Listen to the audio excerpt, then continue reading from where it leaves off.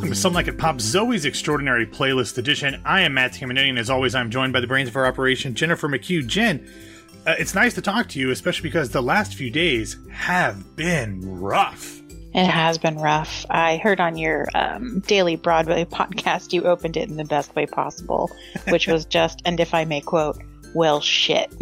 Yeah, I feel like since we're talking about Zoey, I should have had like a title card flash over my mouth and prevent the last part of that from coming out. But it was a rough couple days. You know, I've said it, as you've heard on Today on Broadway, that daily theater show that you just mentioned, which I'm sure that everybody who is listening to this also listens to, but there's so many people to be concerned about right now, and so many things just that are heartbreaking about this whole situation. Obviously, us talking about episodes 5 and 6 of Zoey's Extraordinary Playlist will not save the world, but hopefully it gives other people a little bit of time to escape all the world's dramas.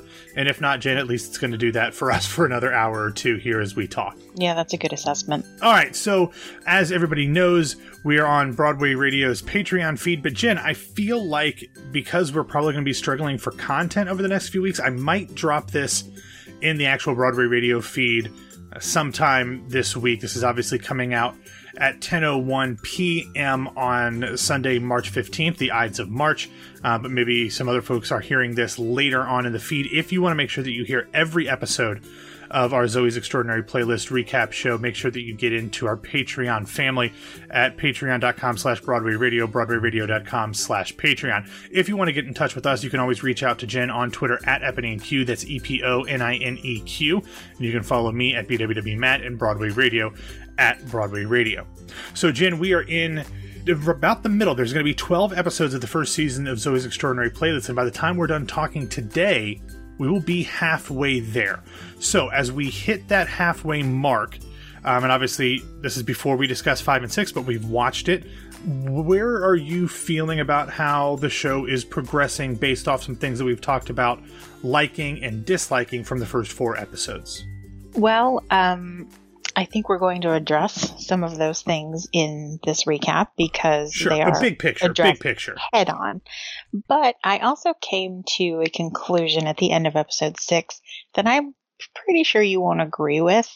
And conclusion's a rough word. I would say an epiphany for me personally. So I will discuss that with you when we get there. But overall, I would say that I am entertained, and at the end of the day, that is all I'm asking for. Yeah, I feel like the premise of this show and the first half of the pilot almost did a disservice to what the rest of the show is, because I feel like you and I were both expecting a show that was much different than what we actually got, and we addressed this in the first episode when you kind of expected, you said, a 22-minute musical comedy. That's not what this is, and I feel like there are different forces in this show working against each other, and they have not really found the way to meld those together. And I think that shows itself multiple times in these 2 episodes, but I think there's something really good there that, almost, an Aladdin reference, a little bit of a diamond in the rough, and they've got to polish it a little bit. But I think they're setting some things up very well. I don't know that they're doing the setup very well, but I think what they're setting up is actually pretty good. So let's get into it, Jen. We're going to talk about first episode 5, Zoey's Extraordinary Failure. This episode opens the entire family, Mitch, Maggie, David, David's wife, Emily, and Zoey are all at their parents' house. They're going through some old boxes. David and Emily are going to take some things home for their coming child. I did think it was interesting, Jen, Mitch is playing solitaire on the computer now. So that was a very subtle thing. They didn't talk about it, but it's a nice way for them to show that he is progressing a little bit. And the medication and the treatments are working to the point where he can, not just bang on the buzzer and move clumsily around to try to spell some things, but he's actually able to play a computer, card game. So I think that was a really interesting thing there. But they're going through old boxes, and Emily pulls out a Cabbage Patch doll and a stuffed animal and assumes it was Zoey's. David steps up and says that it was his, and Emily hits us with the first, silly pun of the episode. Wow, Zoey. I didn't realize you were such a fan of Cabbage Patch Kids. Actually, that was mine. Oh. And this... Mine as well. Oh, babe. No wonder you became such a bleeding heart public defender. You really care, Bear. But then Maggie, Mary Steenburgen's mom character, goes into the kitchen to take a call from Jessica, Simon's fiance, because she's working on doing the floral arrangements for their engagement party. While they're in there talking, Maggie tells Zoey that she feels weird talking about work stuff in front of Mitch, and we're going to get more into that here a little bit later. But as they're talking, they get into a little bit about Zoey's thing with Simon, and she tells her mom that she thinks that she would be proud of her because she hasn't texted Simon back in a couple of days, and they're kind of distancing, and she's trying not to cross any lines. But Jen, this scene right here sets up a lot for not only this episode, but next episode. We are obviously doing these 2 episodes at a time for our own logistical purposes, but it really felt like episode 5 and episode 6 were a really good pair together. They really wove a lot of things together over these 2 episodes, and it felt, because I watched them back to back, like like an hour and a half movie where everything kind of played off of each other. It did, and the cliffhanger, only to be answered a second into the second episode, plays right into what you're saying. So yeah.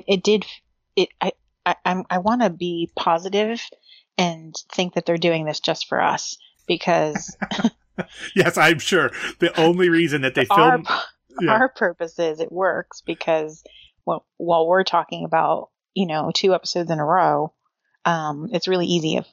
It's kind of an easy segue, so it makes our job easier. And I honestly think that that's NBC's goal. Yes, they filmed and wrote these episodes months, if not a year ago, specifically to make our podcasting about them, which we didn't know about until a couple months ago, easier. I appreciate them being so proactive and thoughtful about that, Jen. But back at Mitch and Maggie's house, David and Emily are talking. They were originally going to put their crib together for their son, but David said he's got a lot going on with work. He's working on the O'Reilly case, and he can't build the crib that night. That leads immediately into Emily bursting out with her first heart song. She sings Pink's Just Give Me a Reason, and complete with some nice contemporary dancing moves. You've been talking in your sleep. Oh, things you never say to me. Oh, tell me that you've had enough of our love. Just give me a reason, just a little bit's enough. Just a second, we're not broken, just bent, and we can learn to love again. And then, in a move that I did not expect, David joins in as well, and he is a much better singer than I thought he was going to be. I had some unexpected goosebumps in this one. Jen, were you expecting David to also be a singer? I wasn't expecting him to be that good of a singer, but I was expecting him to sing in that song because it's a duet. So right. As soon as she started singing, I said, this is the first time that we've seen them sing, which is nice because in this 2 episodes, they're not the last people we'll see the first performance of, if that makes any sense. Yes, absolutely. Just give me a reason, just a little bit's enough. Just a second, we're not broken, just bent, and we can learn to love again. I've never stopped, you're still written in the scars on my heart. We're not broken, just bent, and we can learn to love again. The other thing is now I'm really noticing Mandy Moore. When I asked you who the choreographer was and you said Mandy Moore, I said, of course, from So You Think You Can Dance.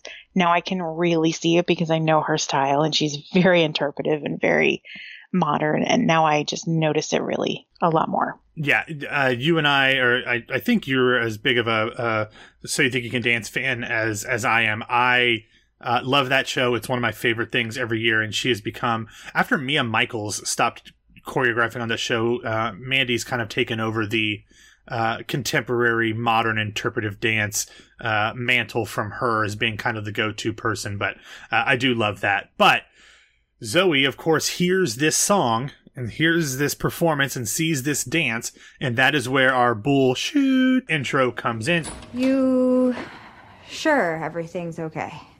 Yeah. Bowl.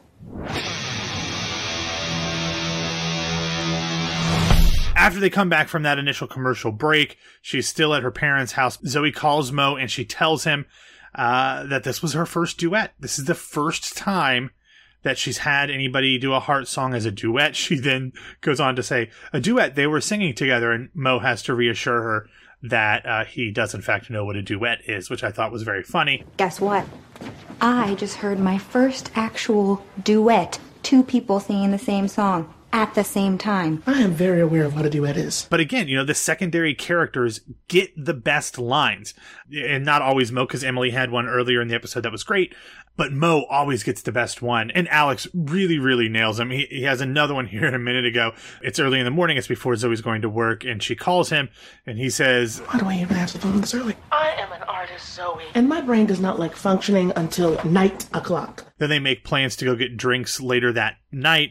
And Mo says he doesn't really care where they go as long as it's somewhere that's basic and hetero. I'm in the mood for potato skins. Okay, bye. These are just like silly, stupid lines. And this is one of the things that I enjoy most about this show, Jen, is these throwaway lines that seem to just be kind of snarky and sarcastic and funny.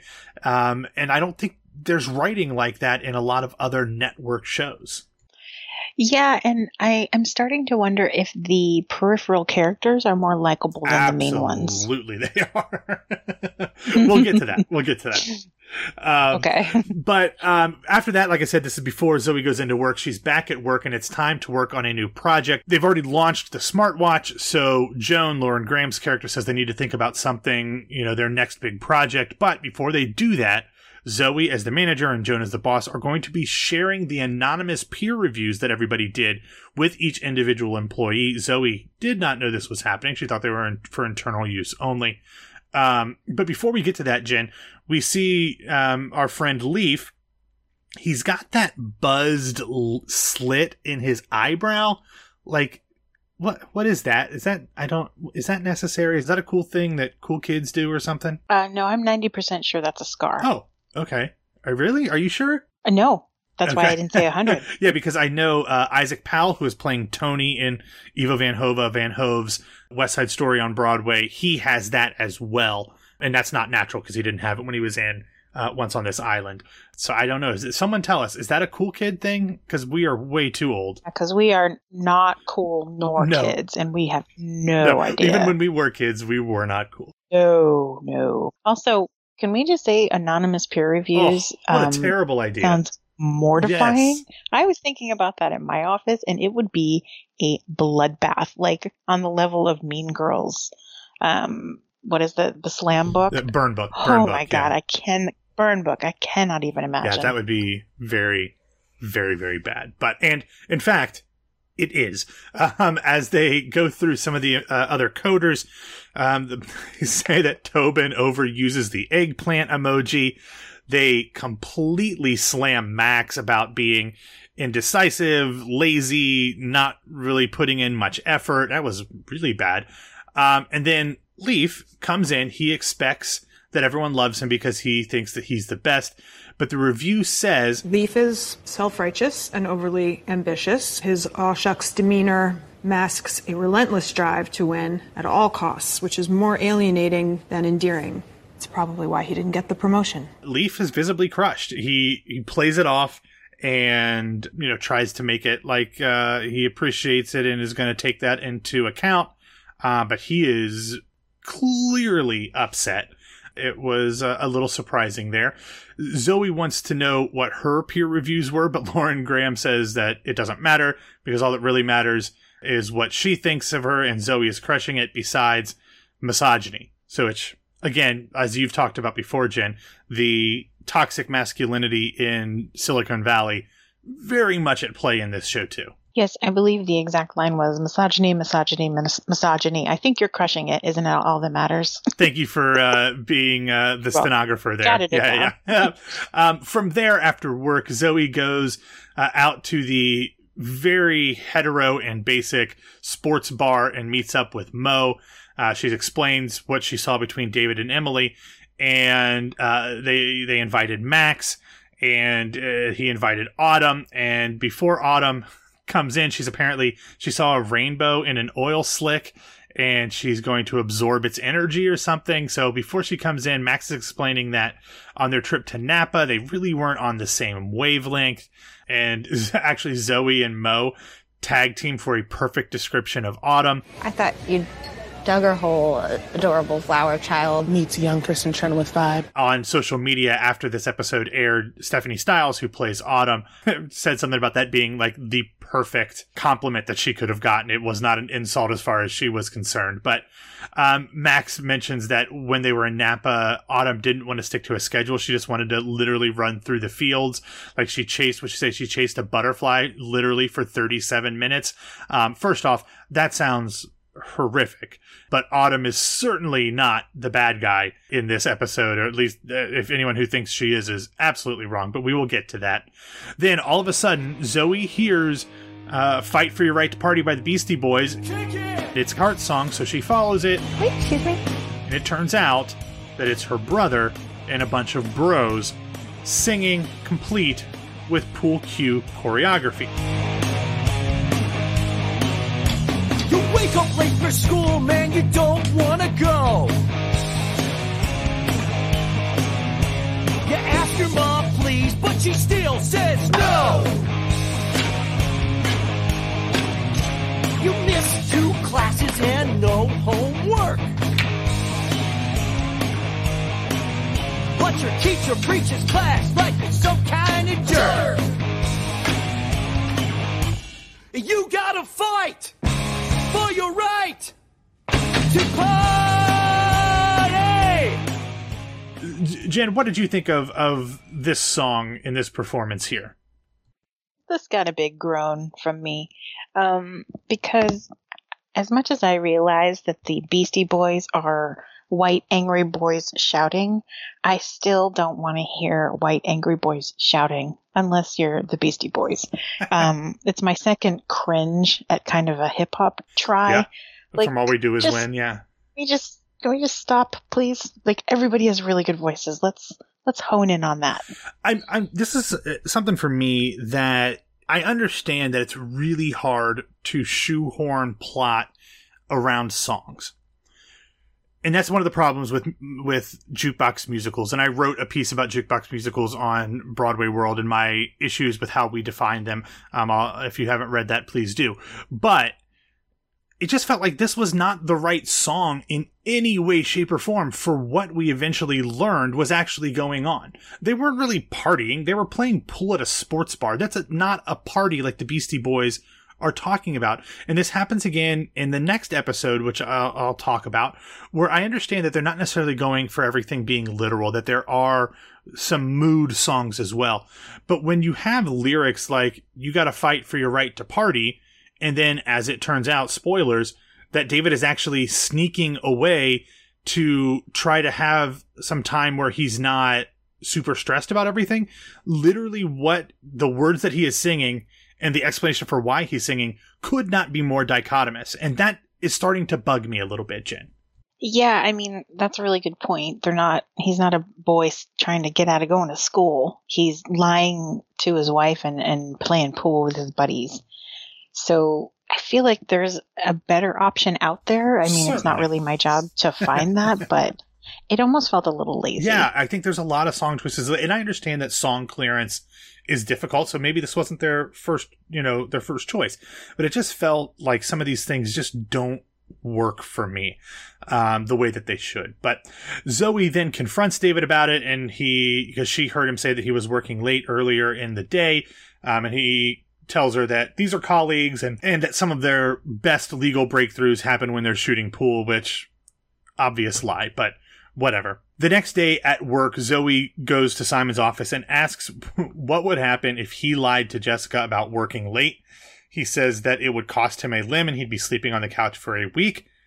That is not necessarily a Chekhov's woman scorned, but it's kind of close, Jen.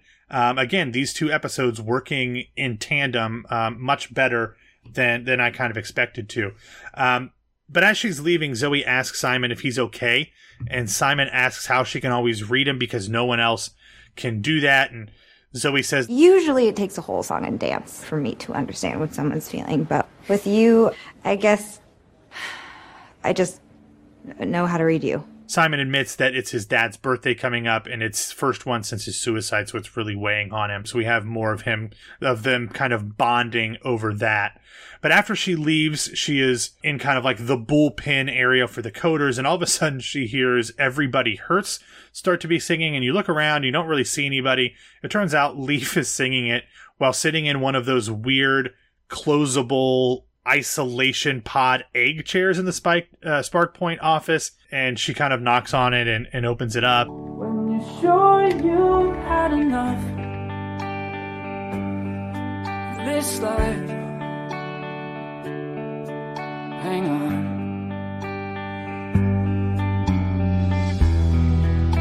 Don't let yourself go.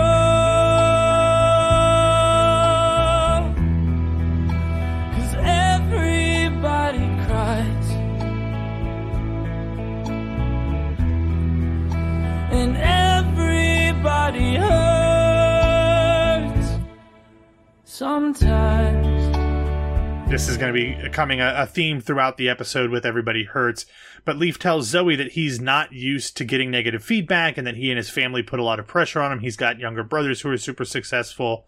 And he says that Zoey really wouldn't understand the pressure, which is a little misogynistic.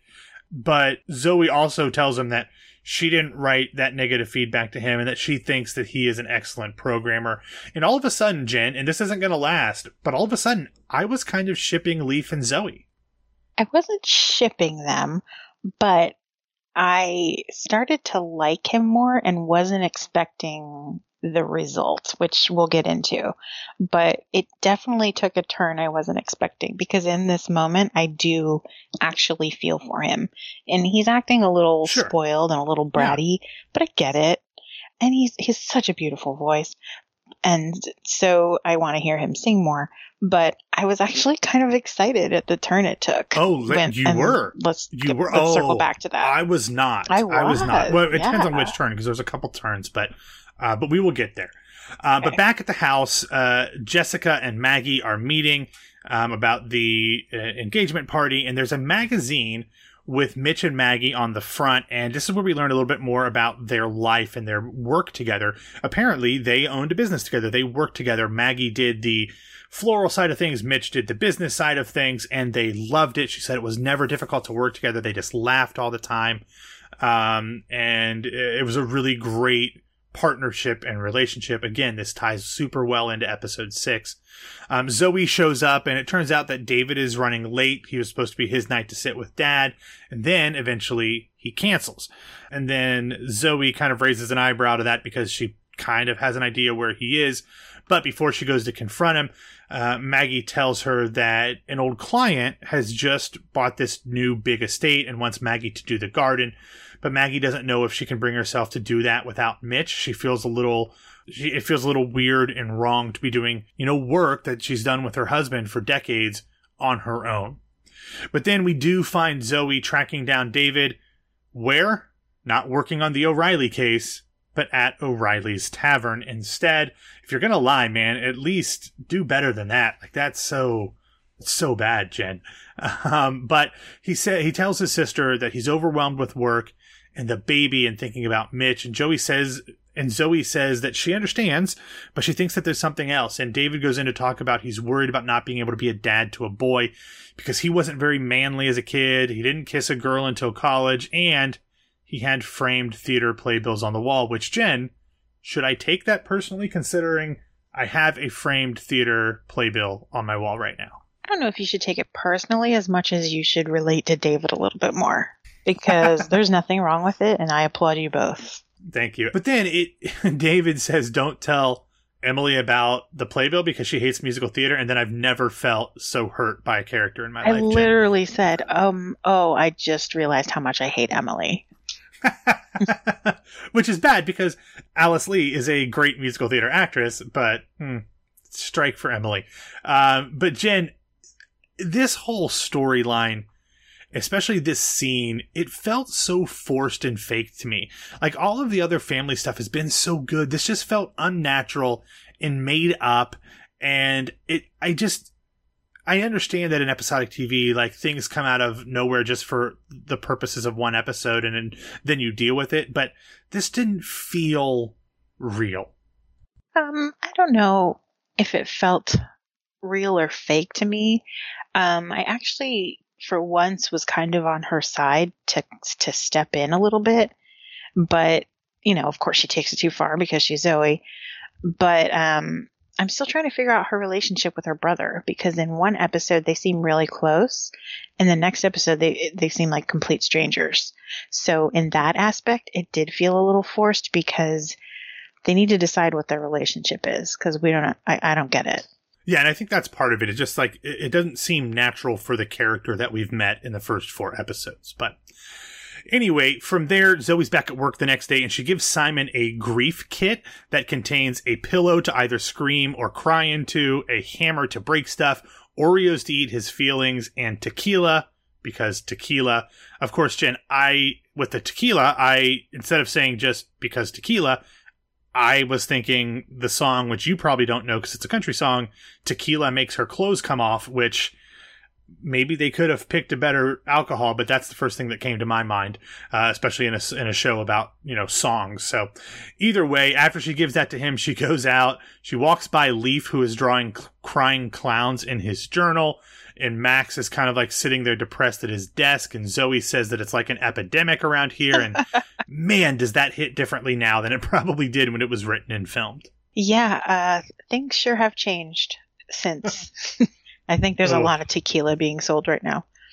Yeah, oh yeah. Different purposes. Well, maybe not. Maybe for both the because tequila and clothes come off reasons. But Max is upset because Autumn wants him to meet her parents next weekend, and he's nervous that it's a very next step move, and through some neurotic concoction of thoughts, he thinks that it could lead to him moving to Minneapolis so that Autumn's parents can be closer to the grandkids. So he tells him that he might be overthinking things a little bit, and she just wants him to be happy and not to settle. That will lead into what we find out later. After that, Zoey gets a call from Emily, and they have what they say is like their first sister-in-law hang, because they're not super close. Emily is not a patient one and jumps right in, and she says she knows that something's wrong with David.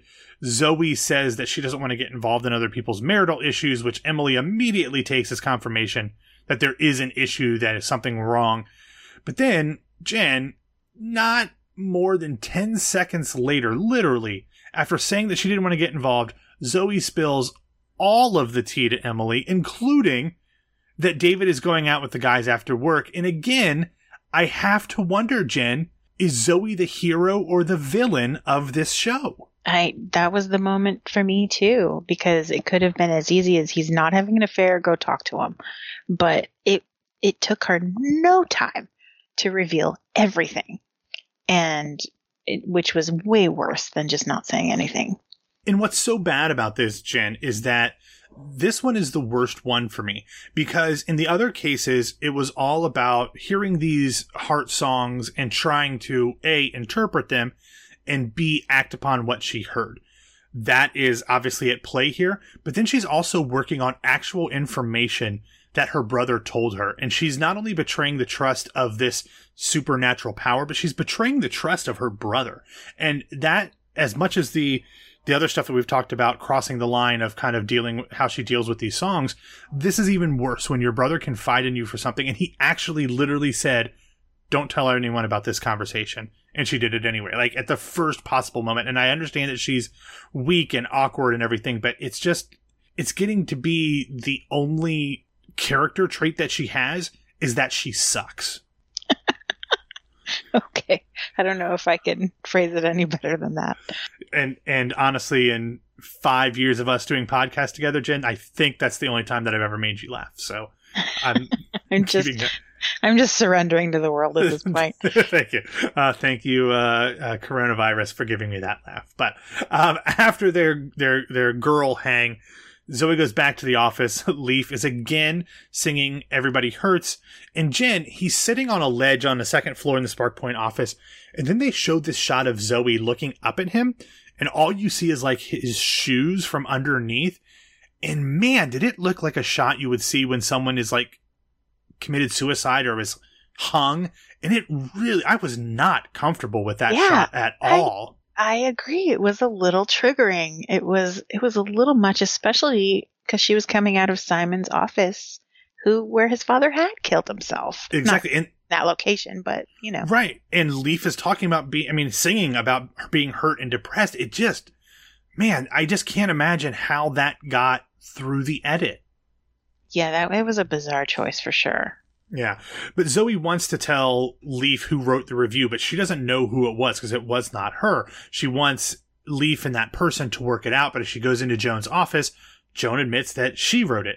And while he is a great programmer, it's not like he doesn't need to hear those things. And she goes on to say that she didn't really ever think anonymous reviews were a good idea, but she did them because she didn't want to clip Zoey's wings. She said that the anonymous reviews are too passive aggressive and she prefers aggressive aggressive. But now that Zoey's the manager, she has to fix it. But Jen, we've seen this a couple times in this episode where Joan is letting Zoey do things because either like out of some like friendship or female camaraderie or mentor-mentee thing, and it's leading to bad situations. And I feel like we are getting set up for a situation where she lets Zoey do something because she wants to support her, and it ends up having a really, really majorly negative impact on somebody or something. Yeah, I think it's a little destructive. It's coming from a good place, but Joan is a little bit nasty, and I think she's blurring the lines between supervisor and supervisee and showing a little favoritism, which I don't have a problem with because everybody has favoritism, and it's usually men who are the favorites. But if they're going to establish each other as allies and a team, you're right. I feel like their path is leading to destruction. And I like what you said about it. It coming from a good place. It's well intentioned, and I feel like that's true of a lot of Zoey's issues too. They're always well intentioned, but they always lead to destruction. So, but this is, we'll see what happens. I feel like they're setting something up, but we will see. David comes over to Zoey's apartment, very angry that night, and he's upset, of course, that Zoey told Emily everything right away. And what he explains to Zoey is that he had to talk Emily into having kids. She never wanted to have kids. And he was so confident about wanting kids that was one of the reasons that she agreed to have a child. And now that she thinks that David is having second thoughts, that he's not all in, she is freaking out. And Emily is not a character that has been set up to be prone to freakouts. So this is obviously disconcerting. And Zoey said, apologized. She said, "I didn't know." David, I had no idea. Of course not. You have no idea because you're not a part of my marriage. You don't know everything that's going on in our heads. Preach, David. Yes. Thank you so much. But this is just another example of Zoey doing 100% the wrong thing when trying to help. But it finally had consequences. Yes, that's true. And that's what we were talking about in the beginning of where we were in the show. And I think I even told you last episode, I just want at some point for her to see the ramifications of her actions without thinking. And they finally did it. And now it's led to this rift between her and her brother. So I really applauded that. And he said harsh words to her, but she needed to hear them. Yeah, and there's been ramifications in previous episodes, like especially the one where she interferes with Mo's church thing, but those ramifications are always wrapped up by the end of the episode. These are not, and I definitely agree that was good. There was a little scene up next between Zoey and Mo. It wasn't hugely important, other than the fact that Zoey explains that her parents were always super supportive and positive with her, and that led to her becoming a perfectionist. And Mo tells her that she needs to change her relationship with failure and to grow to learn from each failure. And I thought that was... that's obviously, this is Zoey's extraordinary failure, so that's obviously one of the themes of this episode. Autumn and Max are on the next scene out for a run in the morning, and Max has to stop because he's more of a lifting weights guy, not a cardio guy. And while they're kind of just talking, he all of a sudden just tells her that he wants to break up. Autumn is clearly hurt, as Max is kind of giving this BS story, speech about journeys, and everyone's on their journey, and theirs was a fun, short one, but it's not one that's going to last. And she's visibly upset, but she tells him that she can't be mad at him for doing what's best for his head and his heart. It was a really small moment, Jen, but I thought it was really extraordinarily acted by Stephanie Styles. I think so too. I think she's underrated, and I think that this whole episode they were kind of trying to portray her as like dingy and kind of like, oh God, I could never be around someone like that. But there's not a vicious bone in her body, you know. She's just a really kind, sweet soul, and she's unapologetic for it. So Max has issues with her, then those are his issues, which we'll address in the next episode. But she gave a really good performance there, and we get rewarded even more. So we're back at work, and Zoey tells Leaf that she got Joan to give her all of her peer reviews, and she wants them to read them together. Leaf is a little suspect at first, but Zoey reads the first one, and it is obviously Leaf's. Zoey stammers too much, lacks confidence, wears too many sweaters over collared shirts. Not sure how that one is quite performance related. Can't delegate, tries too hard. I deserved the promotion, not her. I wrote that one. I'm shocked.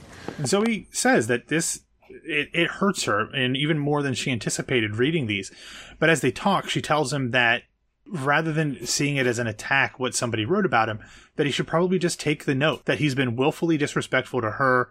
His all I do is win mentality, which of course made me roll my eyes, isn't good. It's not what's best for the team. He's not a team player. And because of that, Leaf assumes that Zoey wrote it and kind of thanks her, but then it feels like really kind of like, thank you for giving me the ammunition to, destroy you and, get my world domination. She can't talk him out of thinking that it was her, and she kind of just accepts it, which I thought was the exact opposite of where I was hoping this would go. I'm not a big conflict person. I don't think you have to have this manufactured kind of conflict to keep a show going. But is this the turn that you really liked, Jen?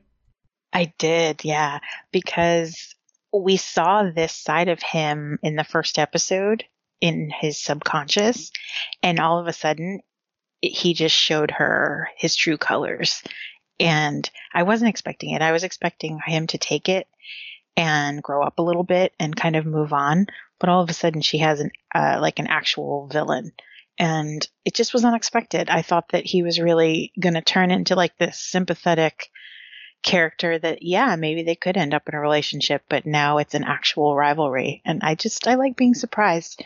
I thought it was enjoyable. Yeah, it was definitely a surprise. That's not where I thought that was going to go, and we see it more in the next episode, where we can see the seeds being laid for a very big rivalry, which is a great storyline, because I'm glad that he's going to be a part of the show even more, even though he's still billed as a guest star. But anyway, we'll get to that later. We are back at the parents' house, and Maggie says that she just doesn't think that she can keep working without Mitch by her side, so she's going to shut down the business. She's telling Zoey this. They're out in the greenhouse. And then we see Mitch through the greenhouse window get up and sing and dance to the Isley Brothers' It's Your Thing. Again, lyrics are not exactly on point, but I guess this one felt a little bit better than the last one. It's your thing. Do what you want to do. I can't tell you who to sock it to. It's your thing. Do what you want to do now. I can't tell you who to sock it to. If you want me to love you, baby, I will. Believe me, woman, it ain't no big deal. All you need love now. But in the middle of the dance, here's the thing, Jen. Peter Gallagher directly hands something to Zoey. Then later they dance together. They look at each other. They touch. All of that. This isn't the first time that we've seen that, because they danced during True Colors. My first instinct was that this was another one of those logic problems, since Mitch is apparently the only one who has ever really acknowledged her during a Heart song. But then I realized that this kind of plays into a theory that I've been developing and kind of hemming around here on the show before. Jen, do you want to hear what my theory is? Oh my God, more than anything. Oh, stop it. Now you're just being patronizing. But here's my theory. I think that Mitch used to have this power as well. I think that we might learn down the road that this is a hereditary thing. And Mitch had this ability, which is why he was always about moments and always about embracing life, and why he was always so beloved and everyone loves him and all this stuff. But that it eventually led to the situation that he's currently in. I mentioned it before that I was like, oh, maybe, the MRI machine really wasn't it, that it has more to do, a connection to Mitch. This is what I'm thinking, that maybe because of all this stuff, the ability for Mitch and Zoey to interact during the Heart songs, maybe it has to do with the fact that he actually has been able to do this in the past. Maybe I'm reaching, and maybe I'm, the guy who wanted answers on Lost, and so I'm making connections when they're not there. But it would at least explain why his Heart songs are so much different than everybody else's. Matthew Tamanini, I think that is a fantastic theory. Yes! First time. I really do. Nice. I got a laugh and that. That's amazing. Yeah, it's truly the world end of is the world is ending. Here's my qualm with it, and here's my qualm with all of fan theories, is now that you have that in your head, if it doesn't go that way, is it going to ruin the show for you? I mean, I don't know. I just, whenever I have theories like this, I always assume they're wrong, because most times they are. But so I don't think it will. Like, my grandfather always used to say, expect the worst, hope for the best. So I'm going to expect it to be wrong. And if it does end up being right, I'll be happy about it, So, from that song, though, Zoey tells Maggie that she thinks that Mitch would want her to keep going and to do what she wants to do, not just do something out of loyalty to Mitch. From there, we get a scene where Zoey calls David to apologize, but he tells her he needs some time and distance. He says he doesn't really want to talk to her right now. He needs to kind of think things out, and he says that he'll reach out to her when he's ready, which is, again, those consequences that you talked about. Also, it gets him off of an episode because there's only so many episodes that you can be on before you have to have a pay increase, but that's neither here nor there, I suppose. But hallelujah, right? Yeah, like, very for well once done. At the end of an episode, it's like, no, you did the wrong thing, and I do not forgive you. And I really, really was happy to hear that. Yeah, and he's turning into one of my favorite characters because maybe it's because of the older brother thing, but he feels like one of the most real characters on the show, which is in a show that where people burst out into song and dance is hard to come by. But I'm really kind of liking the performance from David. But back at the house, Maggie tells Mitch that she wants to take the job, and he slams on his yes taboo button right away to tell her that he is supportive of that. Back at Zoey's apartment, Max FaceTimes her and tells her that he broke up with Autumn, and in the middle of it, Simon texts and says, "I'm outside your door." So she has to quickly turn off the FaceTime, take her face mask that Mo gave her off, and go answer the door. And Simon says that he's really going, having some issues right now. He was going through some old emails that he'd had with his dad, and things were normal. He was just talking about regular stuff. And then all of a sudden, at a specific point, now he can see a complete turn in his dad's personality that he didn't notice when it was originally there. And he's afraid that he could have stopped his dad from taking his own life, that perhaps he might have, key word here, failed him when he needed him the most. I'm getting a little tired of all of these, like, perfectly lined up and syncopated themes, through the episodes. At the end, we see how the A plot and the B plot all work together. It's a little too treacly and tidy for me, Jen, but at least I guess Zoey's failure and now Simon's potential failure, they were fairly significantly different, but it feels a little too Full House wrap things up for me. But she does tell him that there's nothing that he could have done because his dad wasn't open to his help. And she said that everybody fails, and sometimes that's all you can do is to just kind of go forward with it and deal with it and do the best you can. And that seems to help him, because as he's getting ready to leave, we hear the last song of the episode, and it's "Should I Stay or Should I Go Now" by The Clash.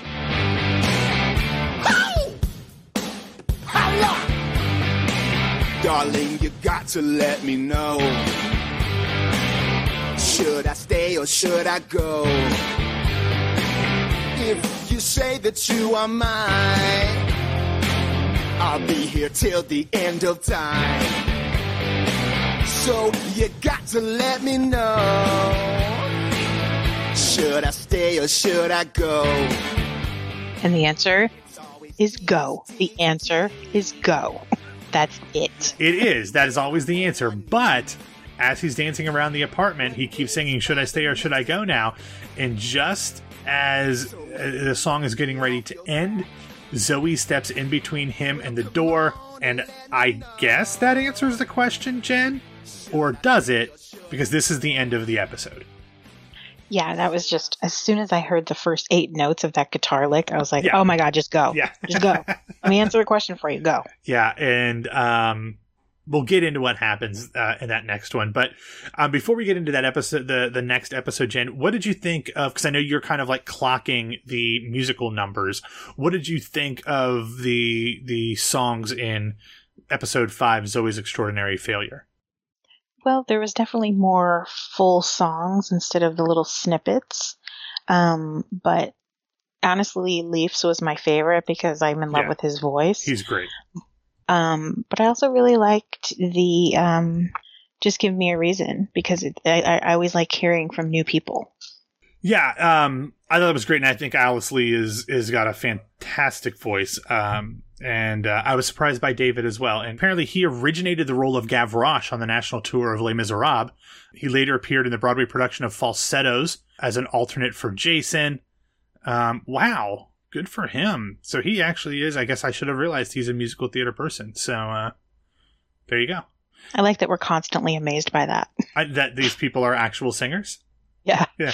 Well, because it's interesting. They've had some people who are really good singers and some people who weren't. So I think it's always kind of a crapshoot as to whether they're going to be actual singers or just actors who can sing a little bit. And we'll get to another surprising voice in this next episode. Yes, we will. All right. So we are immediately taken into episode 6, Zoey's Extraordinary Night Out. And for the first time, we see the action picking up immediately where it left off in the previous episode.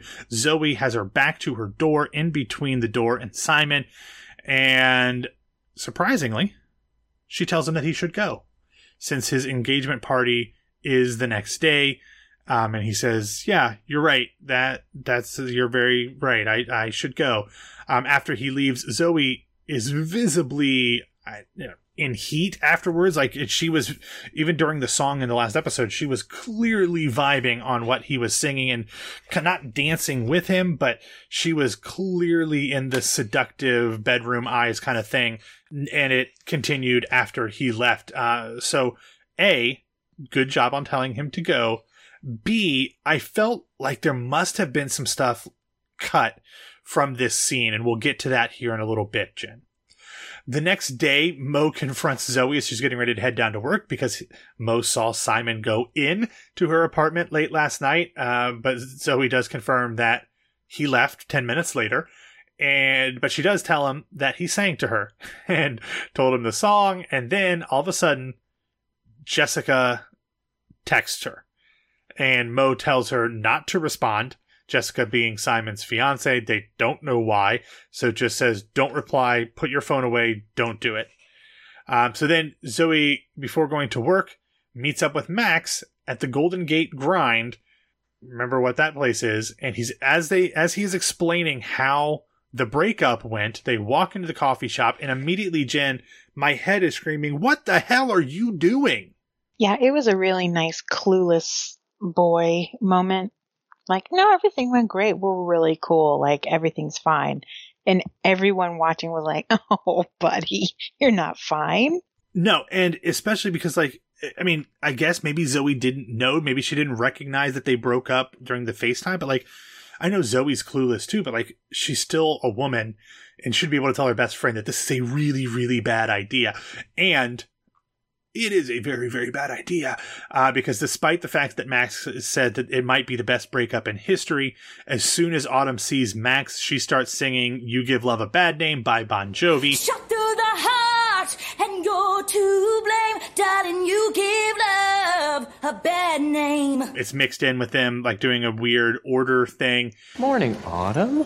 I'm gonna have... You always get the usual. I do, but this time I'm thinking maybe I switch things up a little bit. Like, I've always considered myself a purist when it comes to Java consumption, but there are so many libations on this menu, and it's like, is this the day when I try my first chai tea? Or, ooh, an iced latte, maybe? And then she starts singing again and eventually throws coffee in his face. An angel's smile is what you sell. You promise me heaven, then put me through hell. Chains of love got a hold on me. When passion's a prison, you can't break free. Oh, you're a loaded gun. Yeah. Oh, there's nowhere to run. No one can save me. The damage is done. Just through the heart and you're to blame. But not for real. Like, she throws coffee in his face during the song, but then it cuts to, like, Zoey talking to him and he doesn't have coffee on his face. Then it goes back to the song and his shirt is wet. So that was, I mean, I at least appreciated the continuity there, Jen. Yeah, we'll give them points for that. But I did have a note, like, I still don't understand the fantasy versus reality universes. Neither do they, I don't think. So then it cools down and Max is none the wiser that Autumn is mad at him until he looks at his coffee and his says Max, like his name for the order, Max a-hole. And obviously that's his first clue that Autumn is mad, and he asks, is something wrong? And she tells him off. She tells him, yeah, you broke my heart, you jerk. And she never wants to see him in the store again. And honestly, Jen, good for her. Yeah, so that was the moment I was referring to when I just want Autumn to not be dismissed as this one-dimensional character who is just, loves double rainbows and butterflies. So I'm glad that she gave him his what for. And I honestly hope this isn't like the last we see of her, because I really enjoy her presence. I think it's the last thing we see of her. I think. At least according to IMDb, which has Stephanie Styles listed as being in 6 episodes. So maybe that's wrong. And I would love it because I think Stephanie Styles is great. I loved her since the national tour of Newsies and saw her in Kiss Me Kate on Broadway, other than the fact that she went to Michigan, but whatever. I think she's great. But I don't know. Hopefully we'll see her again, because I think they've kind of molded her into a really nice character. But anyway, they are back at work afterwards, and Jessica now is calling Zoey, who doesn't answer. She freaks out, but she does then call her mom, who is actually at Jessica's house setting up for the engagement party. And that was a little awkward. Maggie doesn't know why Jessica is calling her, other than Jessica asked for her phone number. Then we learn afterwards that Leaf and Tobin are also going to the engagement party because they showed Simon how to beat Galaga on the video game console in the break room or whatever, and now they're all best buds. Honestly, Jen, if someone showed me how to beat Galaga, like, I would not only invite them to my engagement party, I would name my firstborn child. I'd name all my children after them. I feel like for the last minute you've been speaking in Mandarin. You don't know what Galaga is? No, I have no idea. What? It's the old video game where, like, you're the little spaceship, you're shooting these aliens, and then at one point one sends a tractor beam and you let yourself get caught up, and then when it's flying around with your next life, you shoot it, and then you get another one that comes down, and you got 2 shooters, and that's how you really beat the game. You get the most points. No, nothing? This is a podcast, so you can't see me right now, but I am the human version of the shrug emoji. Okay, fine. I mean, someone out there knows Galaga. So anyway, if there's one thing I just could not care less about in this world, it's video games. Yeah, I'm not much of a video game person, but Galaga's a classic. So Galaga and Centipede, man, those are my jams. Anyway, after this, Joan comes out and tells the programmer that she needs to hear the next big idea. It doesn't understand why people can't have a life-changing idea at the drop of a hat. Joan then pulls Zoey into her office and tells her that she wants to go out later that night and celebrate signing her divorce papers. Zoey says she's decided not to go to Simon's engagement party, so she's free, so she can do it. There's a nice, funny little bit about Joan sending a car and Zoey not really understanding the importance of that. But then they have plans for that night. Zoey tells Simon that Jessica is calling and texting, and it's making her a little uncomfortable. I guess about last night, and they just have this like understanding thing, which I'm going to talk about a little bit later, but it's like, I just don't understand why it was so understood that things were now awkward. But Simon seems to understand and says he'll ask Jessica what's going on. But before he can, as Zoe's walking out of Simon's office, Jessica walks in, immediately runs in to Zoey.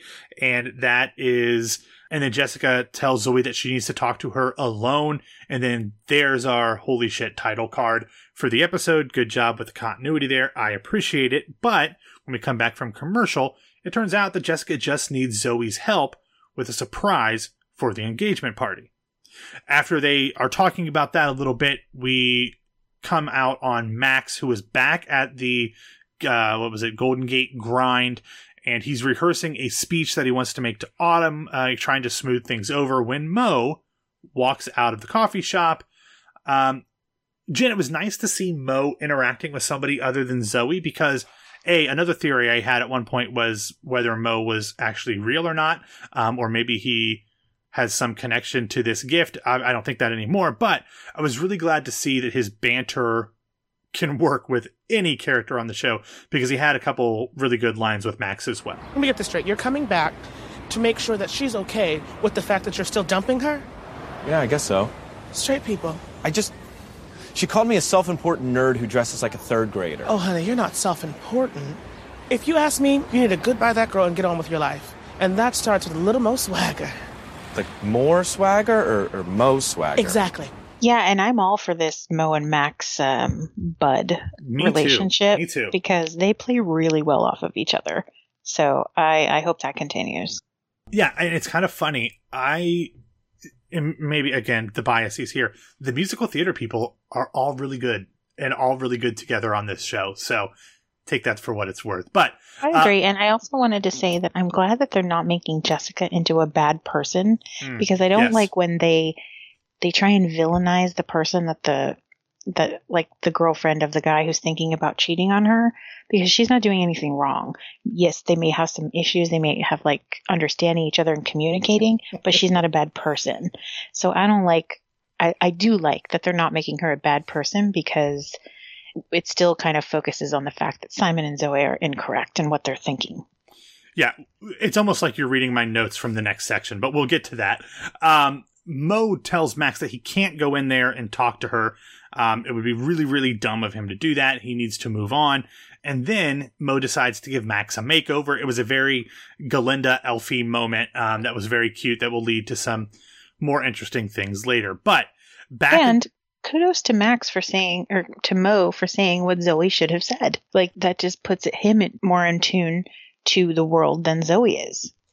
Yeah, there is no doubt that Zoey is the absolute worst person to have this ability, or just to be a friend, because she's bad at that too. But back in the conference room at Spark Point, Jessica is showing Zoey a slideshow that she put together for the party with pictures from her relationship with Simon and their individual childhoods. And Jessica wants Zoey's advice on what to do about the pictures with Simon and his dad. She wants to honor his father, but isn't sure if this is the best way to do it. And she knows that Zoey has really helped Simon through this and says, Simon always says, you give great advice. Zoey says, she actually does give fairly good advice here. She says that navigating grief is hard, but that she thinks that she should include them, that it's part of their story. Jessica's appreciative and says that she's normally really jealous around other women, like crazy jealous. We'll get to that. But she's not with Zoey because she's just so insightful and understanding. But this is what I was talking about. I really like Jessica. She's a bit messy and admits that she's jealous and can be crazy. And she's got a little bit of a Tahani, like a real world vibe of Tahani from The Good Place. Maybe it's the accent. Maybe it's the fact that they are both, I guess, East Asian of some sort. But she's got a little bit of that, but like in a real way. And she seems to be genuinely warm and kind. And I really like her. And I wrote this note not knowing that it was going to be sooner rather than later. But I said, quote, "It's going to suck when Zoey inevitably breaks them up." And it does, but we'll get there. So Maggie is going to go to the party as well, but she's a little concerned about leaving Mitch at home, but it's okay because their friend Paul has come into town and he is going to be kind of hanging out with Mitch for the night while Maggie's at the party. They're talking about old times, and when Maggie leaves, Paul tells her to stay out as late as you want to enjoy herself. He's got bedtime handled. Jen, I got all the wrong vibes from Paul. I was really feeling like something shady was going to go on. There wasn't a second that he came on screen where I was like, something's going to happen. Yeah, I got it wrong what was going to happen. I thought he was shady and something bad was going to happen. Do you know that actor? Because we're watching this before it airs, we don't have credits at the end, and it's not on IMDb, but he looks so familiar, but I couldn't place him. I don't know that actor, and my fear was that he was going to hit on Maggie. Yes, exactly. That was one of the things going through my mind, too. And then after she left, I was like, well, maybe he's going to try to get some money out of Mitch, or he's going to take something or something. None of that happened, which I'm glad about, but something does actually happen with Paul. But Maggie's headed off to the party. Zoe is getting ready for her night out with Joan, and she goes over to Mose to tell him that she is not, in fact, in trouble with Jessica yet. But then it turns out that Max is actually there at Mo's apartment getting his makeover for the engagement party, and Skylar Astin walks out without a shirt on, and Zoe Zoe is a babbling mess, talking about his nipples for some reason. I mean, it was awkward. It was funny. It was super awkward. Skylar does get in the good line, my eyes are up here, which I thought that was pretty funny, but soup's awkward, Jen. Oh, hey, Zoe. I didn't hear you come in. And I'm staring at your nipples. I don't think I've ever seen you with your shirt off before. Are you secret buff? I've been dabbling in the muscular arts a little bit. Yeah, sure. That was the best performance she's given in this entire series, because I literally, my only note is hashtag shirtless Skylar. There you go. Moving on. Because that's all I got. I can't add anything more to that. But so they go to the party. Zoe goes out with Joan. They're going to the bar. Zoe asks what type of night she's anticipating. And Joan says basically just a couple after work drinks, just going to hang out, have a nice little night celebrating her divorce. And then as soon as they hand their coats and bags to the coat check, Lauren Graham busts in to TikTok by Kesha.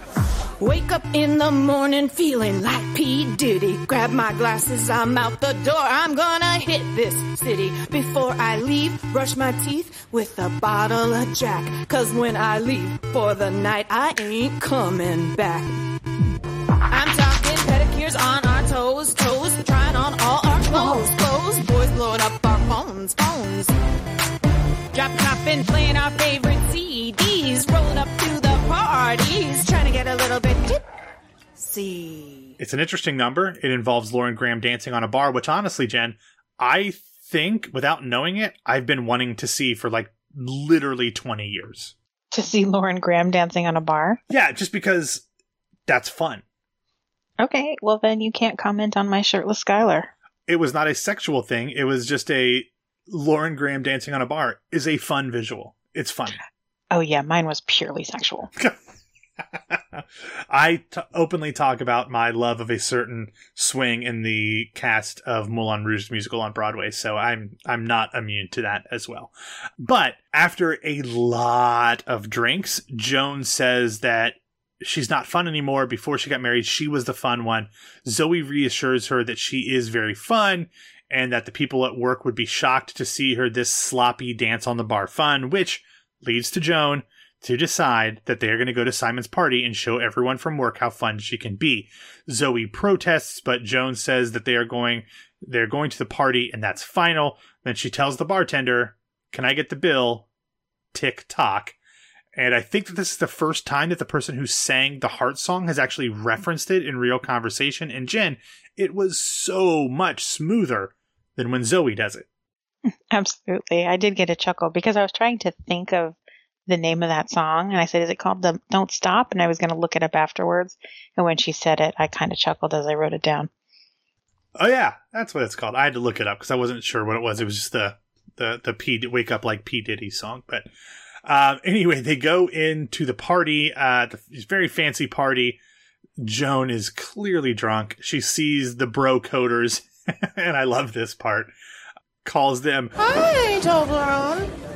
What's up? Leaf stroganoff? Boop, boop." Did you just give us nicknames? Yeah, because I'm fun. Let's get our asses to the bar. Toblerone and Leaf Stroganoff, which, in my opinion, Jen, is some of the most brilliant writing in the history of television. Yeah, I'd like to be in the writing room for those brainstorm sessions. Like, we were just talking about The Good Place when that's exactly what I was thinking. When Megan Amram would go on the naming the restaurants. That's exactly what I thought of when you said that. Exactly. But I would love to see all the ones that didn't make the cut, or how many takes she did trying out different things. Yeah, it's so funny and so good, and the delivery is fantastic.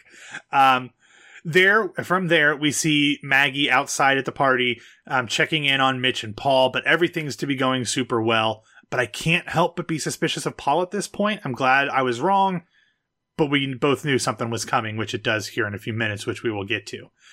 Then Zoey runs into both Jessica and Simon. He loved the slideshow, so that's good.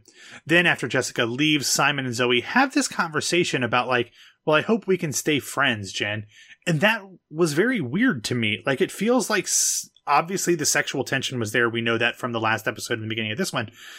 But I don't remember them acknowledging it, or I wasn't sure what was heart song and what was real. So I feel like there might have been something cut from that interaction at the beginning of this episode, but I wasn't sure what the conversation about them staying friends was all about, because it didn't seem like anything super crossing the line had actually happened, at least not outside of their head. No, that's fair. I mean, I hadn't really thought about there being something cut. But that's a good question, because they've never verbally acknowledged their attraction. It was just kind of, we had a moment. Yeah, and a moment is you kind of dismiss it, or you act like it didn't happen like that. It doesn't seem like it would just be assumed that they might not be able to maintain their friendship. It was very strange. But then Zoey sees the slideshow playing on the wall. She sees this, all of the cute pictures of Simon and Jessica, and she gets emotional. She runs outside.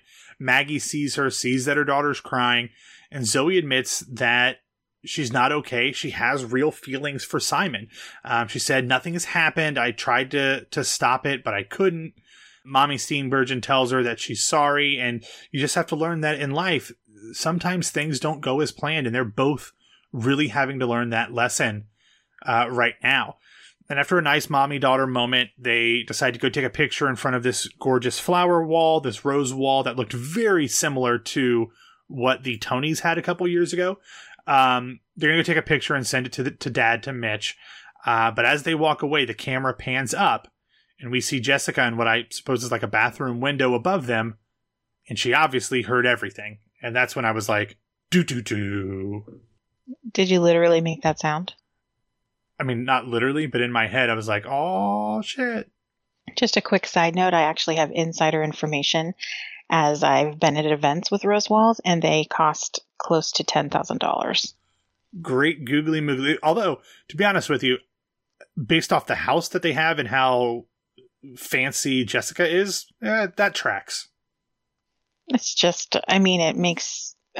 I'm not going to say anything more, but it makes my teeth hurt thinking about the money, disposable income. Anyway. Yeah, well, good for Maggie for pulling in that paycheck. But from there, we come back from commercial, and Paul and Mitch are playing poker. It's actually really sweet. Paul is looking at Mitch's hand and saying, I would bet 100. And Mitch is hits the buzzer. Yeah, let's do that. And then they start talking, and Paul admits that he's done some really stupid things in his life, fast cars, fast food, fast women, a lot of drugs, a lot of alcohol. And he tells Mitch, he always assumed that he would be the first of them, meaning their friends, to go. And he wasn't ready for this. He wasn't expecting this. And then they're just sitting at the kitchen table, and he grabs Mitch's hand. And Jen, damn it, this show did it to me again. I did not expect that moment to make me tear up and cry. Because of the Peter Gallagher tears. Yes, but it wasn't even that. It was the hands. It was just that connection. I've said for years on something like Pop and elsewhere, I'm a sentimental crier, and man, there was a ton of sentimentality in that grasping of hands. So in that moment, again, I was really worried that something was going to happen with Paul. And for some reason, I thought at first he was going to threaten him, or he was going to admit that he had an affair with Maggie, or something sinister. And after he said all that, I felt almost bad, like, oh, he's actually really dealing with this with his best friend. But also, I felt bad for Peter Gallagher because in some ways he has to comfort the people around him, even though he's the sick one, which often happens with people who are sick. Yeah. And lastly, my last thought was, oh God, Paul's going to die and Mitch can't do anything. Yeah. Like the Paul character freaked me the hell out.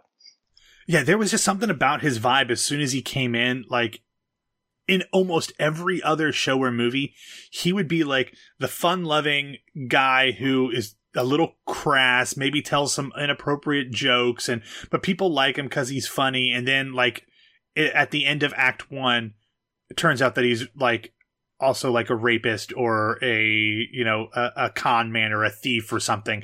In this, that is very much not the case.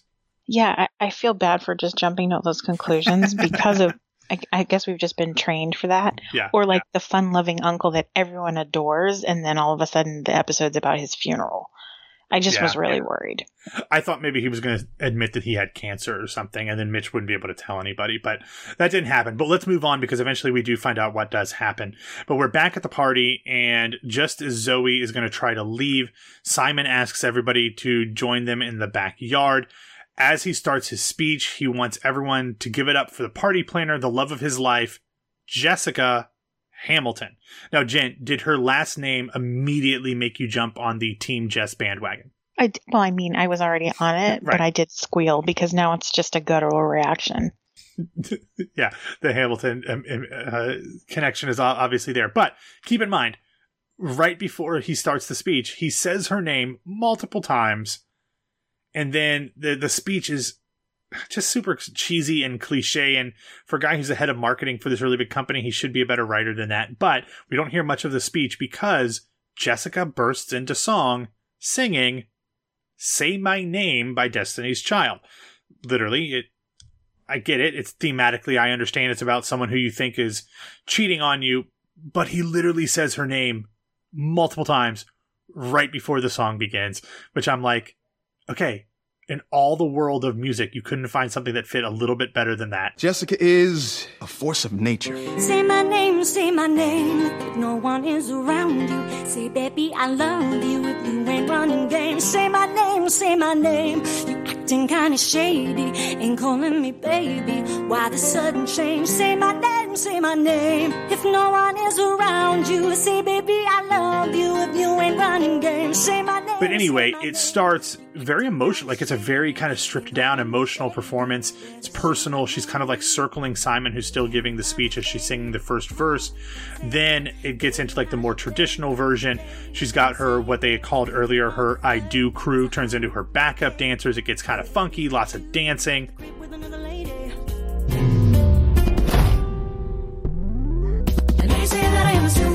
So torn down with the way it seems. Shouldn't be the reason why you act strange. Nobody's holding you back from me, 'cause I know how you usually do. You stand and pretend to me times two. Why can't you just tell the truth? Somebody there can tell me who. Say my name. And then after like the second verse, they move across the party and start dancing right up in Zoe's face, making it very clear with this very aggressive movement that Jessica knows that something is going on with Zoey, and Zoey is freaking the shit out.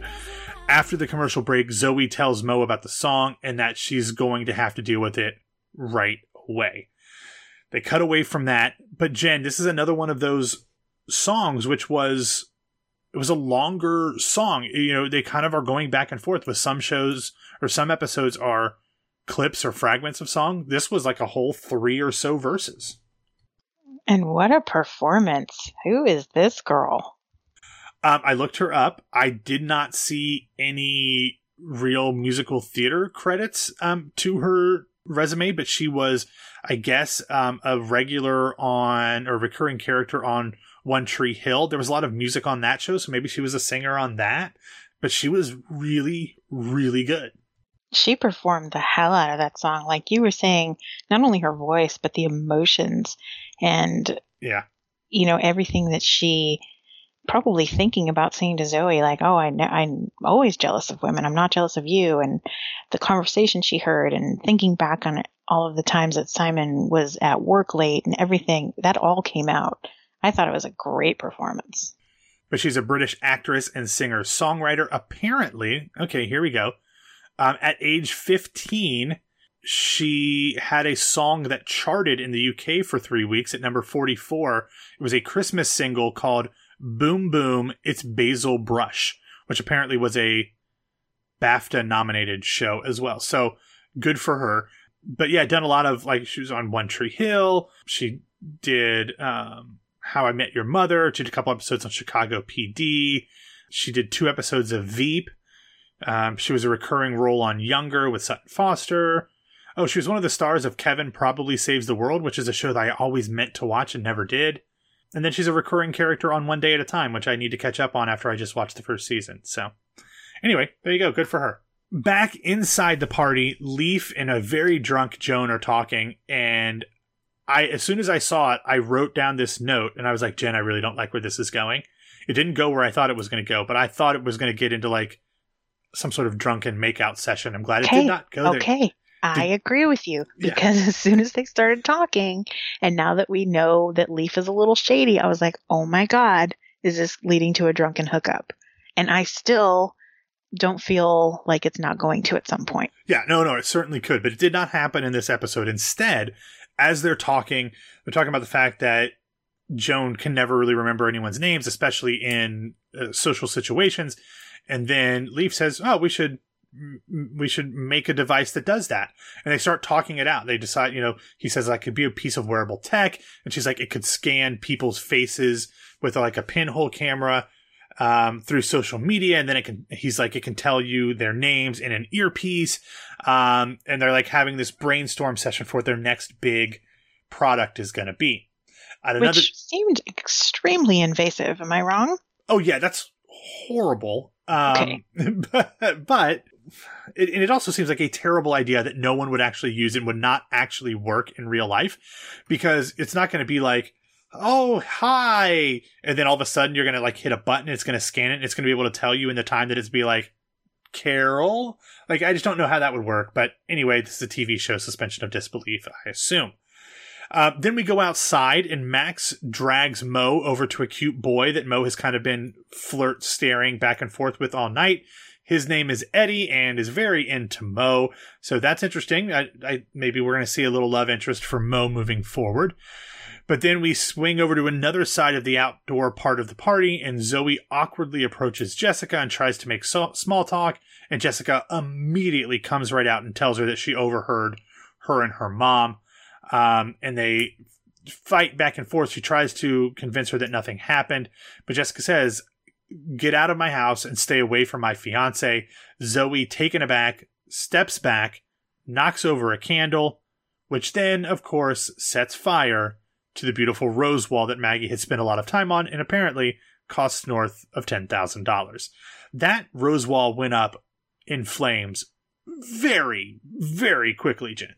Which I think it was a little overdramatic, but I don't think it would be. I think it would go up pretty quickly, because keep in mind, all of those flowers are sprayed with something to keep them upright and, like, healthy looking. So I didn't have a hard time believing it would go pretty fast. I think there was some quick edits, but I thought it was just CGI. Like, I just assumed it was not a real fire. But yeah, could be either way. It went up very quickly. After the commercial, they come back to this point. Zoey and Simon tell Jessica because she asks, so they're not sleeping together. And Simon says that he only went over to see Zoey because he was struggling about things with his dad. And Jessica snaps and says, if there's something going on, I'd love all our friends to hear about it. Nothing is going on. I was just really upset about my dad last night. It's always about your dad. I hate that you're hurting, Simon, but I feel like you're using your grief as an excuse to not address the fact That's not fair. I needed to talk to someone. You told me to go talk to someone. I meant a therapist, not an arsonist. It's always about your dad. And then she kind of walks that back and explains he should be coming to her rather than going out and talking to somebody else. And again, Jen, it's like the ancillary side characters are the ones who I sympathize with, who I like, and who are the ones who are speaking truth. She also says something important, which is that he's using grief as an excuse, which I think is exactly what him and Zoey are doing with each other.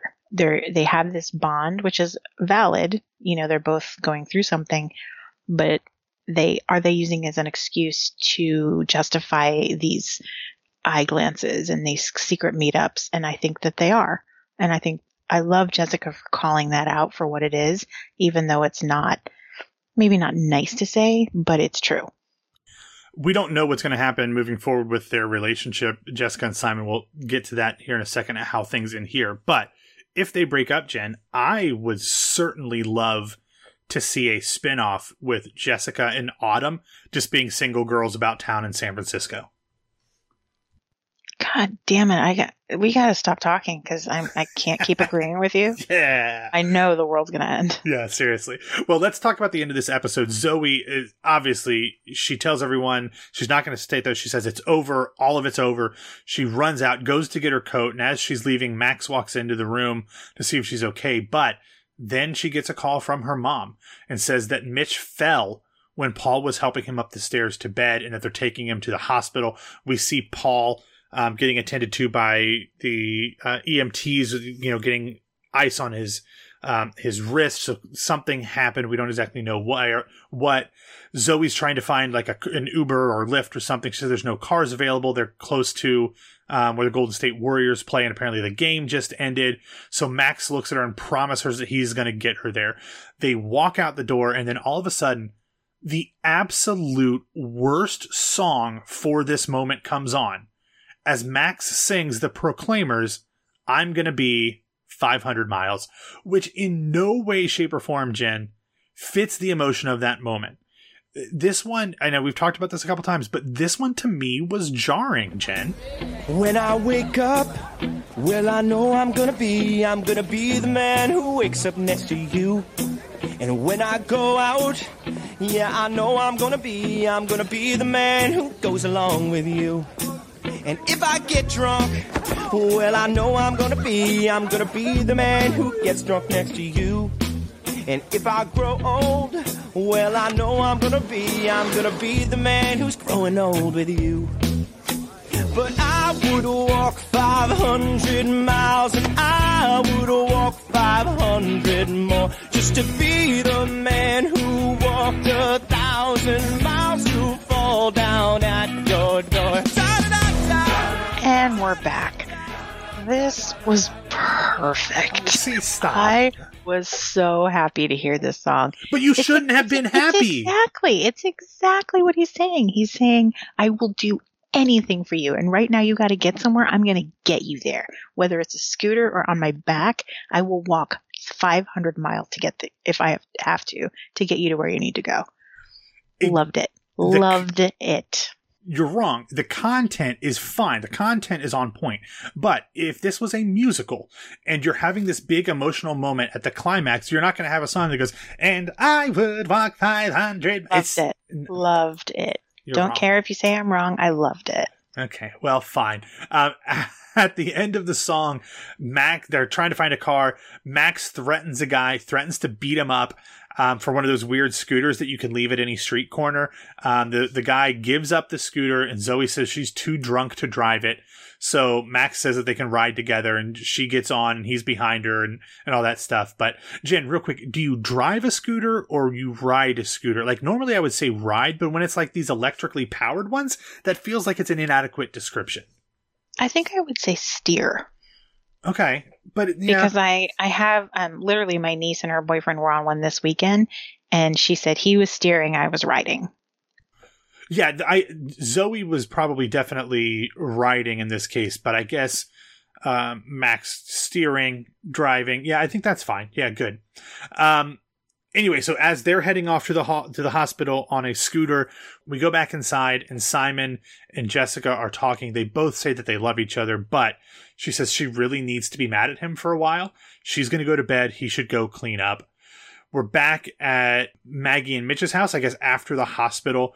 Max has helped bring a bed downstairs.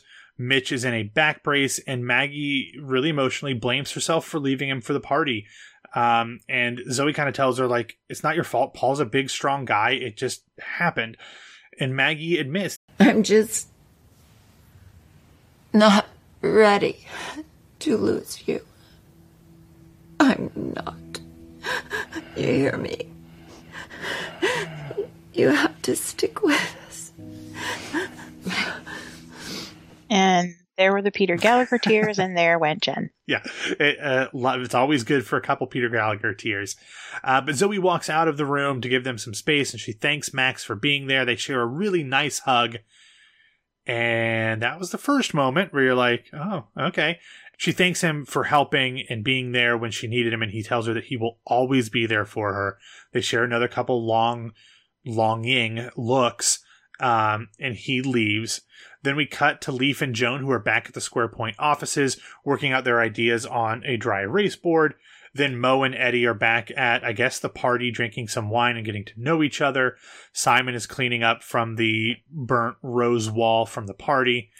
And then we come back, and I didn't see this coming necessarily, but Max is then outside, and we hear him singing a very slow reprise of I'm Gonna Be. And Zoey looks out the window and sees him under a street light, very, Jersey Boys there. And Jen, I don't know what it was, if it was this arrangement, Skylar kind of changing up the melody a bit and ad-libbing every once in a while or what, but this reprise really, really hit me. And it worked. I got goosebumps, teared up a little bit, but this feels... And it might change in episode 7 for all we know. They might be back to the triangle thing. But this feels like a decisive turn in the love triangle narrative. Far more to me than Jessica finding out about Simon and Zoe's quasi-relationship.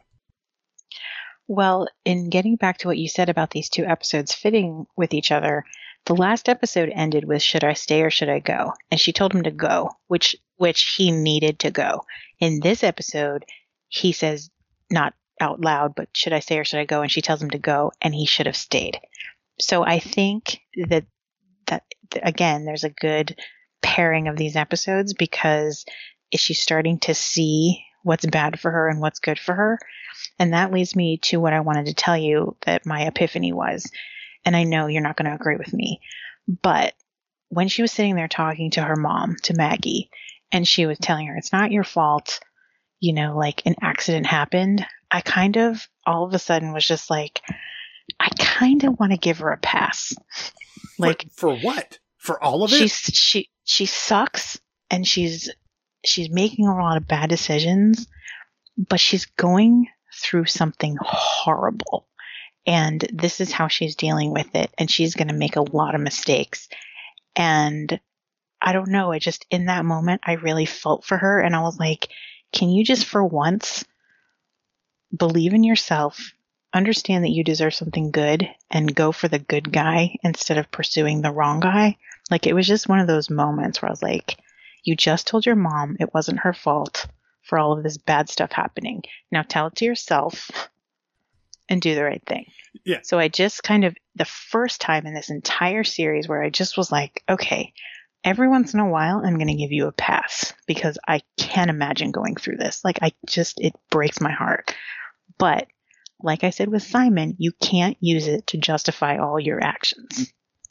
Yeah, and you said something about, like, pick the good guy. And there's nothing, like, Simon hasn't done, like, he seems like a good guy, aside from this whole, like, flirtation with Zoey. Like, he's a good guy. It's not, like, good guy versus bad guy kind of love triangle that we see in, kind of melodramatic ways. I think they're both very flawed. Sure. But there's also clearly someone better for her than the other. Let me ask you this question here, Jen. And this might be something that is just in my head for some reason. But it is interesting to me that we agreed from the very beginning that Max was the end goal of this love triangle.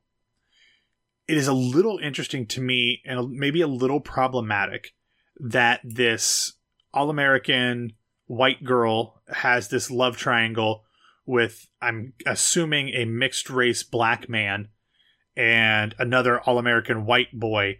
And the man of color is the wrong choice, and all of the people of color are peripheral, and none of them are in the center of this story, which I understand this is network TV, and this is how it always is on network TV. Heaven forbid you watch a Hallmark movie and the only people of color are like the best friend, like even rarely the best friend. Like they're the town mayor or the boss or the secretary or coworker.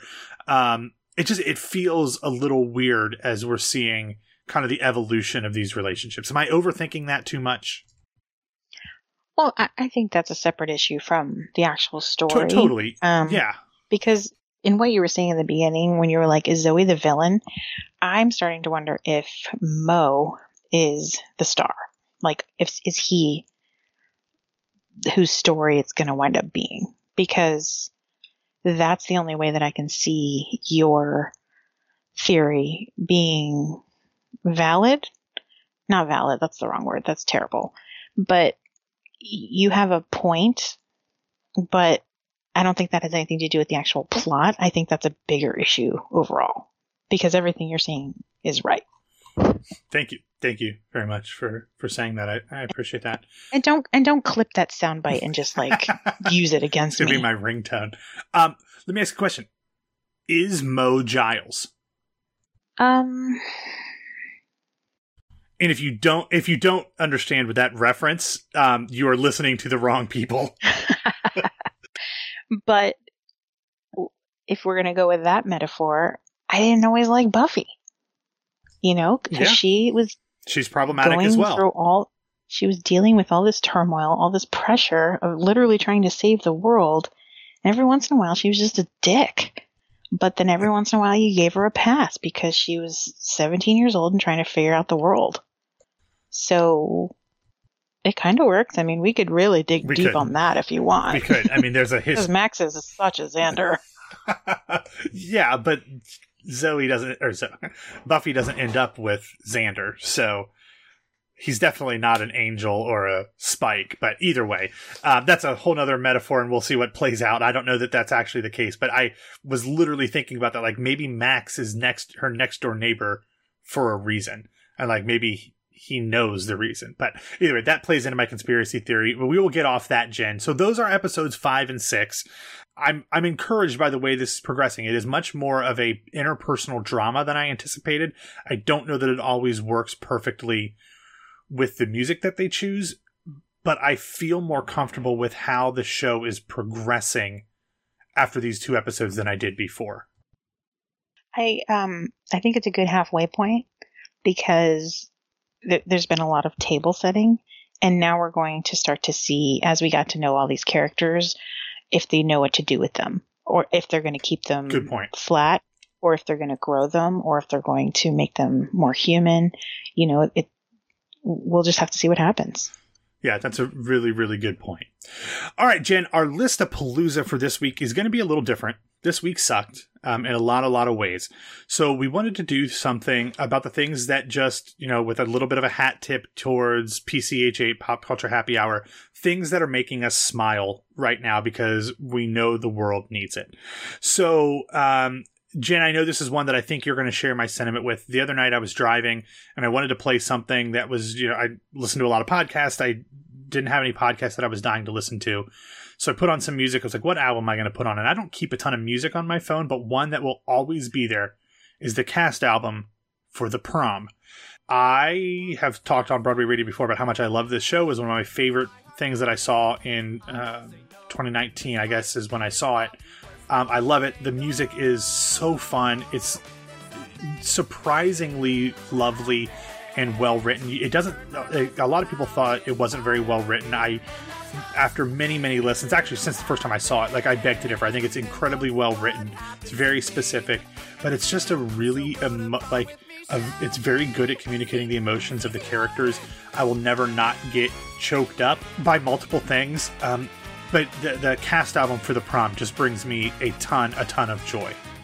100% agreed. It can change your mood in an instant. And no more hiding how we feel anymore. I won't hide if you're by my side. Now that the prom is back on track.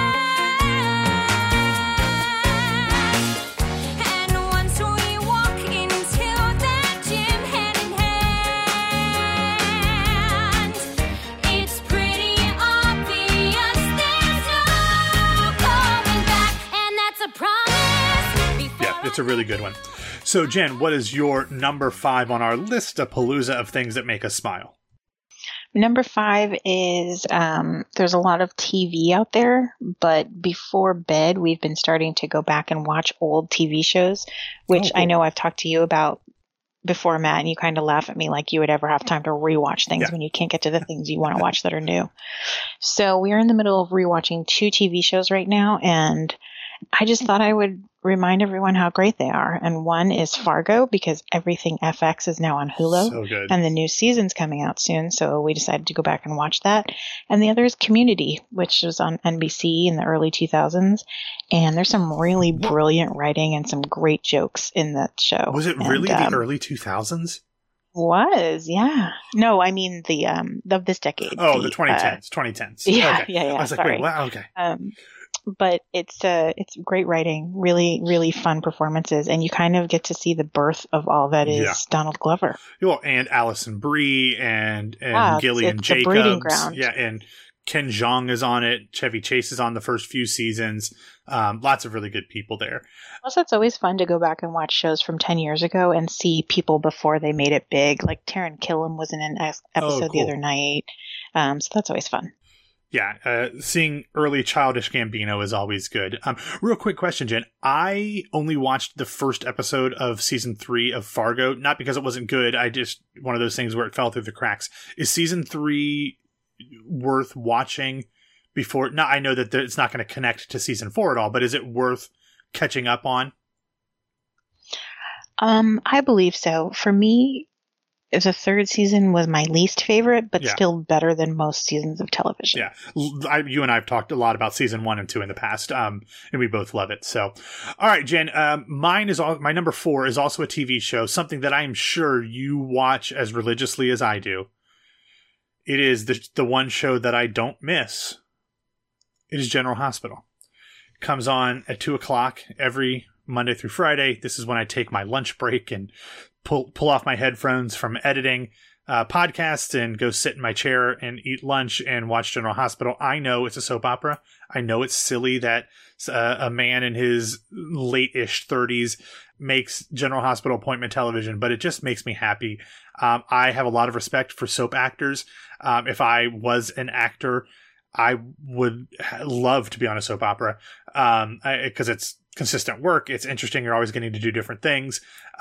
But I've been watching ABC soap operas when there were more than one for literally, 25, 26 years.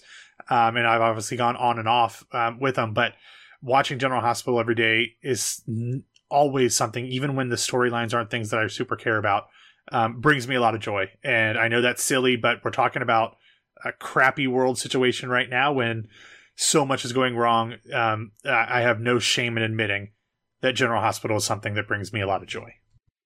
I just did an actual spit take. You knew that I loved General Hospital. Because you said I don't know how you phrased it, but Jen, you know what I'm talking about, like a show I never miss.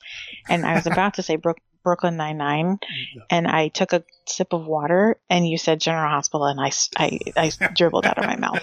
And not because I'm making fun of you, but because I understand the addiction, and I used to love General Hospital, but also because you just made me laugh, and that was the whole goal. Yes, that's good. Making people smile. So, Jen, what's your number 4? I'm an old curmudgeon, and so I try to stay off the YouTube as much as well. I refuse to acknowledge that people are YouTube stars.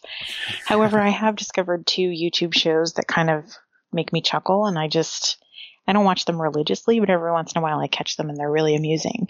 One is Hot Ones, and that's literally just this dude interviewing celebrities as they eat progressively hotter wings. Oh, yeah. I've heard that. I highly recommend the Paul Rudd and the Will Ferrell episodes.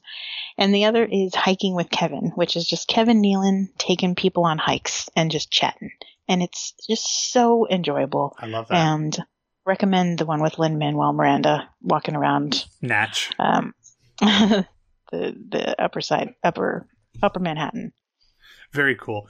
This is not one of my things, but it kind of relates to yours. I'm way too old for TikTok, but I've started just watching things on TikTok, and that's a lot of fun too.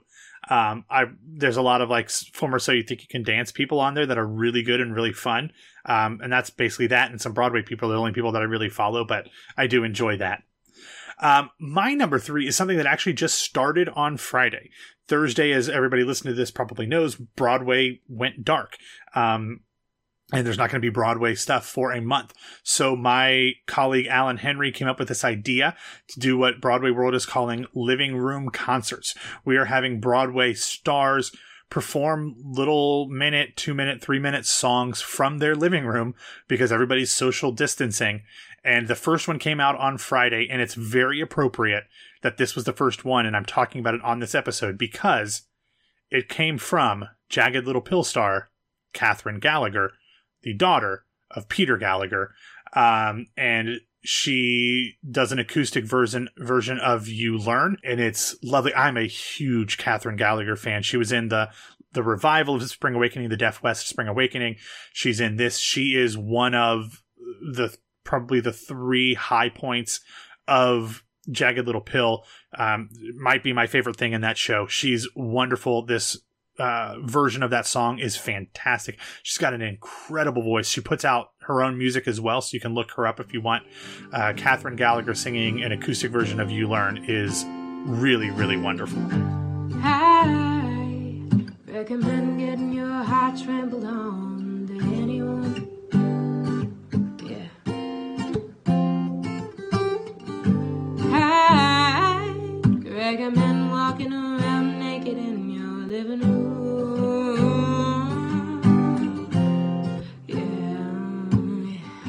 Swallow it down. What a jagged little pill. It feels so good swimming in your stomach. Wait until that I say Jen, what about you? What's your number 3? I had no idea that was Peter Gallagher's daughter. Way to tie it in. Oh yeah, there you go. But I'm going to kind of tie this in a little bit to yours, and hold on. You make sure you know who Kathryn Gallagher is. Yes. Okay, and you didn't realize by her eyebrows that she was Peter Gallagher's daughter? I've never seen her. I've only heard her. If you look at her eyebrows, you're like, oh, those are Peter Gallagher's eyebrows. Well, yeah. Now I'm going to look her up. But she's remarkable. She's very, very good. But anyway, I'm sorry. Go ahead. I'm going to tie this in a little bit to the Broadway community as well, and I'm going to recommend Laura Benanti's Twitter feed. God, she's a wonderful human. I love Laura Benanti so much. On any day, she's wonderful. But today, what she did was she tweeted out that she was heartbroken thinking about all of the high schools whose musicals had to be canceled. So in high school, I mean, at least in my school, we did one musical a year, and it was in the spring. And we practiced all the time. We rehearsed all the time, and then we performed it, and it was done. And all of these schools now are canceling musicals, and that's it. Because once the rights expire, you can't just go and do it again. Well, and people are going to graduate and stuff by the time it's back. Yeah. So if you're a senior and you've waited your whole career in high school to get this lead, and you get it, and then the week before the performance, they cancel it. I mean, heartbreaking. So what Laura did is she goes on Twitter today and say, this is horrible. Sing it to me. I want to see it. And all these people in that thread are posting videos of them singing what they would have performed. And it's just a really good pick-me-up. And it really made me smile today. Yeah, it's a #Sunshine Songs. So if you want to check them out, I love Laura Benanti. I tweeted about this. She is always just such a voice of empathy and warmness. She's very funny, very sarcastic as well. But every time I've spoken to her, which has fortunately been 3 or 4 times in my career now, she's just a lovely human and another one of those people that's up on the top of my list up there with Anna Kendrick. But that's for another podcast. My number 2, Jen, you might want to mute this part. Wait, I just Googled Kathryn Gallagher, and yeah, that's definitely Peter Gallagher's daughter. Thank you. I felt kind of bad about mentioning the eyebrows thing, but it's like, how can you not at this point? Oh, there's no question. I'm sorry. Go ahead. But you might want to mute this part. I may come back in 30 or 45 seconds because despite... If you say Vanessa Hudgens, I swear to God. No. This is a TV show which is probably worse than Vanessa Hudgens for you. Don't you dare say The Masked Singer. I will punch you in the virtual face. I was going to say The Masked Singer. I know you hate it. I love this show so much. It is the dumbest thing. Now, it did bother me that Sarah freaking Palin was on the last episode singing Baby Got Back. I refused to watch her. So think about the sentence that you just said. I know. It's just absurd. But I love the show. It is the dumbest thing in the world. But like Lil Wayne was on, Drew Carey, Shaka Khan, Tony Hawk, Dionne Warwick, Tom Bergeron. They were all eliminated this season already. I mean, it's just Wayne Brady, Hamilton alum, won season 2. It's just, I love the show. It's goofy. It's stupid. It's fun. I enjoy it. Clearly many Americans, enjoy it as well, but it's what I need to watch because it's just unbelievably stupid. And I love that. All right, move on so we can get out of that because I know you hate it. What's number 2 on your list? I, in keeping with the rewatch thing, I like to go back and watch old movies. So this isn't like a classic old, but I guess it's getting to that point because it's in the 80s. But the other night we watched Romancing the Stone. Have you ever seen that? No, but I'm familiar with it. Well, it's a good throwback to the 80s, and it's just peak Michael Douglas and Kathleen Turner. It's a really fun, silly action adventure in South America, kind of like a heist, but it's just like you were saying, but worse. It's a really good action adventure, like I said, and really like a nice glimpse into the time period with the styles and the fashion, which I always enjoy, the hairstyles and everything. It's just, if you find it on cable or if it's, rentable, it's just brainless. It makes me smile. And I always think of, there's a scene where Michael Douglas comes out in tight white pants. And I always remember my mother saying, look at his buns in those pants. And I was mortified. Oh my God. So I can't not watch that scene and think of her say that. I just took a drink of water, and when you said that, I almost did a spit take as well. So look at us. Look at that. Look at us. Synergy across the country. All right, Jen, my number 1 is an episode of my favorite podcast, Reply All from Gimlet. Now, I was shocked when earlier today you said you never heard of this podcast. It originally started as a WNYC podcast called TLDR. Then when Gimlet Media, you've heard of Gimlet though, right? Yes, it's a network, right? Yeah, podcasting network. They did a sitcom about basically the founding of it called Alex Inc. with Zach Braff and, what was her name on The Good Place? The real Eleanor Shellstraub, who actually turned out to be a demon. Anyway, she played his wife on it. But this is like, other than Startup, which led to that TV show, this is their signature nonfiction podcast, and it's a podcast about the internet, very, very roughly, but they do all these crazy interesting stories, and they've got all these interesting segments, and I love this show. It's hosted by PJ Vogt and Alex Goldman, and the episode that most recently came out, I guess that would have been on the 5th of March, is called The Case of the Missing Hit. And what it was is a man who's a filmmaker in Los Angeles. He called and got in touch with them, and PJ was going to help him in what they call a super tech support case. He was singing the song for his wife in the car, and she'd never heard it, and it shocked him because this was a huge song when he was a kid, and they're the same age.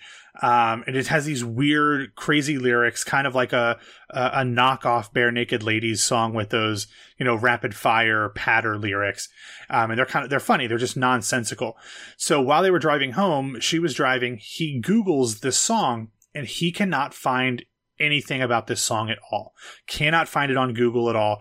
He spends days trying to find this song online, and he can barely find anything. He finds one other reference to it online. And so he calls PJ and he helps him. He's going to try to help him find it. And it's such an adventure. It involves them recording it like in a studio with a band from this guy's memory. It involves him talking to record producers, to station managers, to talking to like Billboard and Rolling Stone journalists to try to find it. He actually talks to the lead singer of Bare Naked Ladies because he figures if someone had a song similar to a Bare Naked Ladies song, he would probably know it. It's such an adventure on him trying to find this song and what it is that apparently disappeared from the internet. This guy would have heard it in like the mid to late 90s, so right as the internet was burgeoning. But how does a song that was such a big hit as this kind of disappear? And if you listen to Reply All and some of the super tech support, sometimes they don't get satisfying answers. So I'm not going to say whether they do or not. But so just know, if you're unfamiliar with Reply All, they don't always get to the bottom of it, because with the internet, sometimes there is no answer. But it was literally one of the best things I've ever heard. There's been, if you search it online or on like Twitter, there are a lot of people saying this might be the best episode of a podcast ever. It is wonderful. It is interesting. It is fun. This was a wonderful, wonderful listen. It's The Case of the Missing Hit, episode number 158 from Reply All. Can you at least say what the song is? Or you don't want to say anything? It's not a song you've ever heard of. I will just tell you that. I mean, I don't want to say nobody had heard it before, but everybody they talked to was like, yeah, I got nothing. And he has like this unbelievable, like he remembers everything about this song. And so they're able to play it, but like they're able to recreate it in the studio with a real band. And it sounds, I mean, it sounds like a real song, but no one's ever heard it before. So I highly, highly recommend this episode. It is enthralling. Like it is beyond interesting. Like as a professional podcaster now, like this is the type of stuff that if I was talented and interesting and thoughtful enough to make, I would make something like this if I could. Well, I will definitely check it out. Yeah, it's very fun. So, all right, Jen, what is your number one thing making you smile during this incredibly bleak time period while everything is literally going to hell in a handbasket? I don't know if I can top yours, but I'm going to end with a podcast too, which is funny that we're podcasters and we're recommending other podcasters, but I'm going to recommend Mobituaries with Mo Rocca. Have you heard of it? I mean, I know Mo Rocca, but I've never heard of this podcast. No. I never know if it's Rocca or Rocca. Oh, yeah. Anyway, you might know him from CBS Sunday mornings. You'll definitely recognize his voice if you ever he was on the Daily Show early on. Yeah, you know. Yeah. But anyway, he does this podcast about researching the life and the death of people that you just never know what happened to. So it sounds pretty morbid that I would say, oh, this makes me happy, but it's actually really uplifting. And he tells these untold stories of people that you just, and it's not always people. Sometimes it's a thing. He does a whole thing about a tree. It's called The Death of a Tree, Roots of a Rivalry. And the whole podcast is about this tree on the Auburn University campus. I'm familiar with that tree. Yeah, I'm sure you're familiar with it. But he does this whole deep dive into it. He does one on Billy Carter, Jimmy Carter's brother. Mm-hmm. He does one on Thomas Paine. I've been reading Common Sense by Thomas Paine. Yeah, very good. Nice. He does one on Laura Branigan, which was one of my favorite. After the St. Louis Blues won the Stanley Cup last year, their inspiration was the song Gloria by Laura Branigan. Yeah. And he really dove into that to find out about her life and her all too early death. So one of the most recent ones was Lawrence Welk, in which he he collaborates with Fred Armisen, who is like this huge Lawrence Welk buff, which is funny because he played him on Saturday Night Live. Yeah. So it's just really interesting, and he does a great deep dive and tells the story. He starts with the death and then goes back and tells the story leading up to it. So it's just a really interesting listen for those who like history. That's awesome. I love Mo Rocca from, like you said, CBS Sunday Morning, but wait, don't tell me. Like I remember him from the like Steve Carell, Stephen Colbert early days of the Daily Show. He's wonderful and so smart. So I'm going to have to check that one out as well. So there we go. Look, we had some Broadway stuff tied in together, some podcast stuff together. I feel like after 5-6 years, Jen, we are hitting our stride as a podcast duo. Oh, good. We'll be making money in no time. Oh, about that.